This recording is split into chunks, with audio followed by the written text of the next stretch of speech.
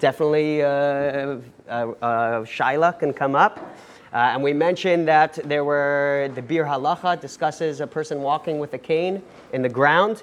He brings from a Prima Gadam that there might be room to be lenient. And we also mentioned that there is a Mishnah Berurah elsewhere that says that a Psik Reisha, if it's a double Dirabanan, even though it's a Psik Reisha, because you're not being mechaven to actually dig the hole, so in a makam of a Psik Reisha, where it's two Dirabanans, or Rabbanan on two different accounts, so then there's reason to be Meko. The Mishnah, I'm going to quote the Lashon of the Mishnah Berurah in the Sharat Zion, Siman Shin Tez Zayin. He says, Rotza lomar mishum dehave trei derabanan, mishum hachi muter be'eno miskaven, that if you have a double derabanan, you're not miskaven, meaning it's a psik reisha, but you're not miskaven for that malacha, to do that action. So then he says it's going to be muter, mishum hachi muter be'eno miskaven, afagav dehave psik reisha. Even in a case where it's a psik reisha, if you're not intending for the malacha that's going to come about, and it's a derabanan on two different accounts, then we can be mekel. So too, by the case of high heels, we can say maybe we can be mekel because it's a double derabanan. One, you're doing it in a backhanded manner, right? You're digging not directly with your hands or in the normal manner or with a normal tool. You're doing it with your cane or with your heel, which is a weird way of doing it. And on top of that, it's also, what's the second derabanan? Kilach haryad, and what do we say was the second derabanan? Not benefiting from the malacha. It's delo nichale, psik reisha delo nichale. Because it's not constructive. It's not a tikkun. Because you're doing it in a destructive manner. You're messing up the ground by digging the holes in it. It's not constructive, where you're bringing about a tikkun. So because of both of those different accounts, you could say it's trei derabatan, and there's room to be mekel by high heels. So obviously the Mishnah Berurah doesn't come out clearly that you can do it in the case of a cane, and so too we're applying the case of a cane to a case of high heels. It doesn't come out clearly. Therefore, if one can get around it, if they can go a different way, or if they can take off their shoes without being embarrassed, or it's not a big deal, and do that. If it is a big deal, then we have room to be lenient in such a case. So that's what we're coming out. We're getting high heels and the melach of Choraish. Next, we get into the topic of digging loose sand. So let's say your kid's playing in a sandbox. Can they play in a sandbox on Shabbos? Can you play with them with the sand on Shabbos? So we're going to have to deal with two different shilas over here. One is going to be, is sand muksa to begin with? There's a category of muksa called muksa machmas gufa, which means that something which in essence doesn't have use on Shabbos. It's not even a kli, like a rock or leaves or sand, any like natural thing which you don't have any designated use for it on Shabbos. It's called muksa machmas gufa. No designated use for that on Shabbos. And the Rabbanan made it muksa. They don't want you touching anything which doesn't have a specified use. So we're going to have to deal with that question of muksa, is sand muksa. Then we're going to have to deal with the question of Choraish. Is it considered Choraish when you're digging in the sand or building something with the sand and everything in that regard? So let's start with what the Rishonim say when it comes to loose sand on Shabbos. There is a Rashi. Rashi is in the Gemara Shabbos, Lamed Tes, Amud Aleph. Rashi says, Rav Yosef Amar mipnei shemezis afar mimkomo, my beinayu, ike beinayu afar tichuach. So Rashi brings up the question of loose sand on Shabbos. And Rashi indicates that only if it's afar, if it's sand which is going to retain its structure, is there a problem of Choraish on Shabbos? But Rashi indicates that if the sand is afar tichuach, which means already loose dirt, it's already ground up dirt, is the literal translation. If it's already loose dirt, so then it's not prone to the malacha of Choraish on Shabbos. Why not? Why would loose dirt, why do you think it would not be prone to the... I would sort of be digging anyway if you pick it up. You think what? I would be digging. Yeah, if you pick it up, why is it not digging? Maybe it's already broken. What? You've already kind of let's say someone plowed a field, it's already kind of fragmented, right? Yeah. So. So you can't plow something twice. So isn't plowing the act of taking like hard soil and like dividing up the clumps? Well, it could also be digging in order that you can put a seed in. So over here, even though it's loose dirt, why should it not be a problem of digging, like when you're getting a hole? Loose dirt or wet dirt? Loose dirt. Loose? Yeah, loose dirt. Like ground up dirt. So I think also because it's not going to leave a hole so much, right? Like as soon as you move the dirt to the side, it like kind of refills. I think that's also one of the reasons why Rashi is saying that Afar Tikuach might not be prone to Choraish, because when you're doing the act of digging, it's just going to refill in its place, and you're not leaving a structured hole. You're moving it to the side, but then it'll refill. But according to that, if you say that that's the reason, so then if you do dig in a way where it does leave a hole, then it should still be a problem. The other reason I can think of is because when it came to Choraish, they wouldn't do it on loose dirt. They would get to the bottom layer of dirt. So meaning the act of Choraish is digging out the bottom layer. If you're just digging out the top layer, that's not enough to really plant in it.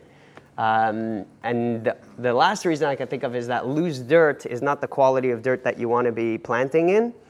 You want to be planting in the deeper soil, where the soil and where it's wet, and only there can plants really grow. If it's just the top layer of soil, which is very dry, so then plants can't really grow in very dry soil. So if it's very loose, that means it's dry. If it's dry, plants can't really grow there. So maybe that's another possible reason of Rashi. But because of these like loose dirt, we find either because it doesn't retain its structure, doesn't hold together, and leave a hole. That seems to be the main reason of Rashi. And the Mishnah Berurah writes based on this that it's permitted to dig up thin or loose sand, since the walls, and the Mishnah Berurah says the first reason that we mentioned, he says, "V'inyan she'ein bo mishum asiyas guma, dahainu sheyito b'shava, o she'achol dak o tichuach."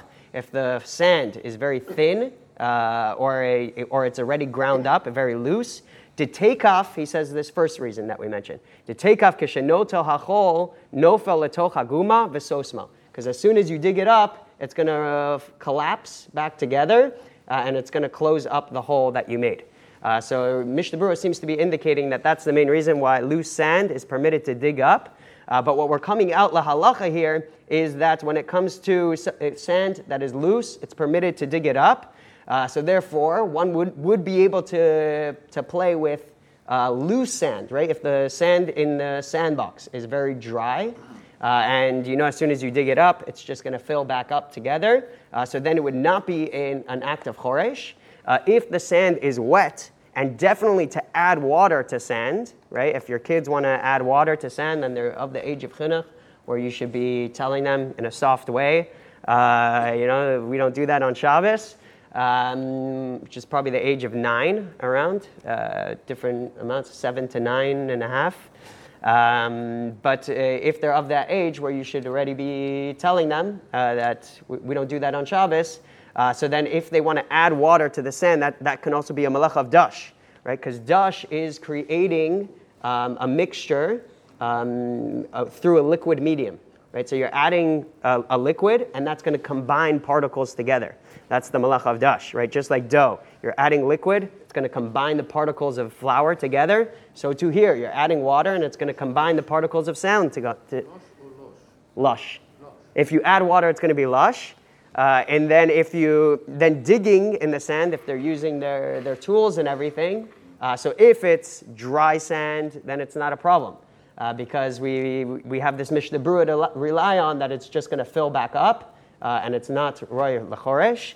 But if it's a wet sand, then it would be a problem. So if it just rained outside, or if the sand... Are you saying that lahalacha you can play with it in the sandbox? Yes, if it's loose. And what about the issue of muksa? So now what about the issue of muksa on Shabbos? So muksa machmas gufa is only if it doesn't have a designated purpose. So if you went out to the cliff where they have some sand by Ocean View Cliff where I live. Sometimes I take the kids there Shabbos afternoon, and they like to play in the sand. There's like a little sand patch over there. So over there, it would be a problem of muksa, because the sand is muksa. And if they're of the age, my kids are still 5 and younger, so not yet at the age where I need to mention something, but in a year to 3 years, I will need to start refraining them. So if they're at the age where they shouldn't be playing, so then you should mention it, because that sand would be muksa, because it wasn't designated for use. But if they're going to the Keser Torah sandbox, where that sand was designated for playing, so now that already goes into the category of sand that was designated for a use. It was designated to play with. It's now considered a toy, and it doesn't have the status of muksa machmas gufa. Just like a stone, right? Stones are naturally muksa, but if you designate it to use it as a door holder, so now you already designated for use, it already gets the shame of a kli, and now Chazal didn't answer that stone to be used on Shabbos. So same thing with the sand. As soon as it's designated for a toy, use, play, then it's not muksa anymore. So you could designate that sand that your kids play in now. So then when they come to 7, 8, it's already designated as toys. Yeah. So Philip is asking, so now can I go to the Vaucluse cliff and designate that sand, that I want to play with that sand on Shabbos? I remember looking into the Shaila a while ago, meaning can you designate something that's not yours? It's like it doesn't belong to you for use on Shabbos. Pashtus, you can. Because you can use it, it's public use. Yeah, it's public use. So really it's not yours to designate, but at the same time, you already intended. Pashtus, if I remember correctly, this was many years ago that I did the research, if I remember correctly, you can designate it, and you should either, it's a machlokas if you can just intend it, or if you actually need to say it. And Rav Shlomo Zalman holds you can just have the intention in your head. You don't actually need to say anything. So yeah, as long as you're like, that's a good idea, maybe now, to refrain my kids from being over muksa, Does that mean I should it's intend. already designated, because you've really kind of already designated in your mind. So Right, you already know on Shabbos day they go and they play with it. Yeah, I think you're supposed to have specific intention. So like right now, I want to designate the sand for use. It's the same sand. The same sand is that is the same sand as the sand anywhere else. So why is it that one is muktzah and one's not muktzah? Beautiful question. And that's so the reason that they bring is because Chazal asered, so they prohibited anything which doesn't have a designated use on Shabbos. It's the same sand. Huh? It's the same sand. Yeah, but it's object oriented. It's like programming. And it's not dependent on a general cloud of rocks. It is, but like if your rock, you designate your rock for a doorstopper, then your rock is now not muktzah to you, but it might be muktzah to somebody else. Because they didn't designate it for use. Maybe. And Or that rock over there is not designated for the use. one person's designation of an item does not affect another person's relationship with that item. Is that true? if it doesn't belong to you. So if it's if it belongs to you and you put that rock, you designate that rock, so then it works for anybody who comes into your home. Okay. But yeah, if it belongs to the city or something like that, so then your designation wouldn't work for somebody else's designation. But it works for you. What? Might work for you. But it would work for you. Pashtus, it would work for you. So what we're coming out with is, so Chazal basically, they didn't want people playing with using anything that they didn't have intended use for on Shabbos, because then people would busy themselves on Shabbos with things that they didn't mean to do, and they saw that there was a major attitude of leniency when it came to Shabbos, because people would play with money, right? Because money is also something. It's not needed for Shabbos use. And then they would play with their aser kalim that they would use for their malacha, their sewing machines. They would fix it on Shabbos. So Chazal saw that there was a big attitude of leniency when it came to the Shabbos. So that's why they said anything that doesn't have designated use for on Shabbos is going to be usher to handle on Shabbos, to move specifically. So you're actually allowed to touch something that's muksa. You're not allowed to move something that's muksa. So if it's an object that's not really going to move, and even to really sit on your car or something like that, where it's just going to bounce a little bit, the poskim say is mutter. If you want to sit on like the bumper of your car, you're not really moving it. It's just maybe it'll shake a little bit. So that would be mutter. Anything which you're not actually moving is mutter on Shabbos. But something which you're moving, a kli that doesn't have a designated use on Shabbos, Rabbanan said you're not allowed to touch it. One of those categories of things that they said not to touch is something which doesn't have a designated use, and that includes stuff like sand and leaves and loose and grass that fell out and dirt.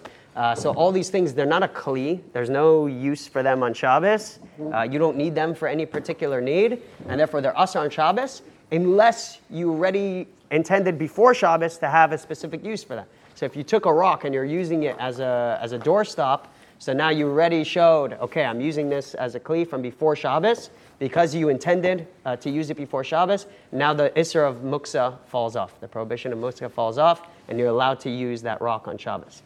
So that's how Chazal, the rabbis, set up the prohibition of muksa. And so therefore, so too in our case, right? You could have it's the same sand, and it just depends if you intended to use it as a toy before Shabbos, or you didn't intend to use it before Shabbos. If you didn't intend, then the Rabbanan's gezerah applies to that you're not allowed to touch it on Shabbos. They didn't want you touching anything which doesn't have designated use. But if you did intend, it could be the same exact sand, right? One person intended, and one person didn't intend to use it. For one person, it's muksa. For one person, it's not muksa. It depends on if they intended to use it before Shabbos already or not. Okay. So now we'll continue we have 5 more minutes. So we're coming out that one can play with loose sand, but not dry, loose sand, but not wet sand. And that's only if you designated it before Shabbos to play with. If you didn't designate it before Shabbos, or if it's wet sand, then you wouldn't be allowed to dig it up and to play with it. What about being in a building? If you build a sandcastle or build a mountain, is that not building? Yes. Good question, Dr. Eichel. What about the question of bona? So if it's something that's going to fall apart within 24 hours, so then we call it just a temporary building. And it's a machlokas between the poskim, even these temporary buildings, or they have these sketch pads, or something like Legos might also be a problem. But generally they say if you're using it as a toy, it's only your intention for 24 hours. The American poskim are lenient in such a case. Generally. With a sandcastle, if it's wet, does that make it even worse, or not really? Like if you use water to kind of hold it? So you're saying it wouldn't be a problem of Choraish, because you're not digging in that case, where you're going to retain the structure of the dig. Well, like now you're like, it's almost like I don't know, maybe it's like kneading, or like you're using the water to like solidify it. Oh, so to add water? Yeah. Add water is for sure is going to be lush. Okay, but so if you can build a sandcastle, it's only without water. That's yeah. So does this apply to, say, beach sand, which nobody plants things in? A beach sand is used for a beach, people to walk on, not to play. Yeah. Does this apply? This discussion apply as well? Yeah. So here it would apply as well, even though you're not used for planting, but that's your kavanah to dig a hole, and therefore, yeah. So very wet sand, like you couldn't dig a hole, but you could walk along with high heels on the dry sand. Yes. So the beach sand would also be muksa. Because right, you can't designate that, so that would be a problem of muksa. Yeah. And then regarding Choraish, it would depend if it's the loose sand that's away from the beach, that would be mutter. Yeah. If it's the wet sand that's closer to the water, then it would be asur because it retains its shape. I think it's mukta. The sand is mukta to the point that you can't even walk on it or walk along it. Yeah, so you're allowed to walk on it because that's considered moving it kelachar yad. You're moving it with your feet. That is permitted even by muksa machmas gufa. But to play with it with your hands is going to be an issue. If you're sitting down and you're just putting it down, I can't imagine that. I don't know. It sounds like it might be an issue, right? Because you're actually moving it with your hands. So definitely you shouldn't play with it if you're sitting on the sand on Shabbos. But if you're just sitting down and you're using it to stabilize yourself, I can't imagine that it would be muksa, but I haven't looked into it specifically. But definitely with your feet, or if you're sitting down on the sand and you're moving the sand in that way, it's going to be mutter. I'd imagine also if you're stabilizing yourself on the sand or just holding yourself up, that would also be okay. Because the sand would probably have the category of ground, right? Just like the ground, you can hold yourself up. And even though dirt is really muksa, right? Dirt is also muksa. You're not supposed to move dirt on Shabbos, or loose leaves or branches and stuff like that. The dry sand on the beach is already designated for use by being ground or places where a place where people sit. Yeah. And the oilam, the population is already designated there. Yeah. So Philip is getting very lamdish here that it's designated for use because they want it for the ground for people to step on. But Chazal said it has to have a specific use, like meaning not just ground. It's something that you use for something. Okay. Like you use it for like toy or decoration or something that you want to actually move. So if it only has use as an inanimate object that we don't want it to move, we just want it to be there, that's not considered an intended use. It has to be an intended use means you want to use it for something, like bring it somewhere, do something with it, not just for it to stay there. Okay, but you said that it's just there for people to walk on or sit on. It's the same as the ground outside. It's not that it's muktzah or you're using it for anything. It's just for existing. Right. But even the ground outside, if you would, I don't know, jackhammer the concrete and then move a slab out, that would be muktzah. Yeah. So the concrete would be muktzah if you're trying to move it. Right. So only moving is muktzah. If it's not moving, if it's just staying there, then it's not a prohibition of muktzah. Okay, so we'll get into, anybody who wants to leave now can leave. And then we'll do one more topic of leveling ground.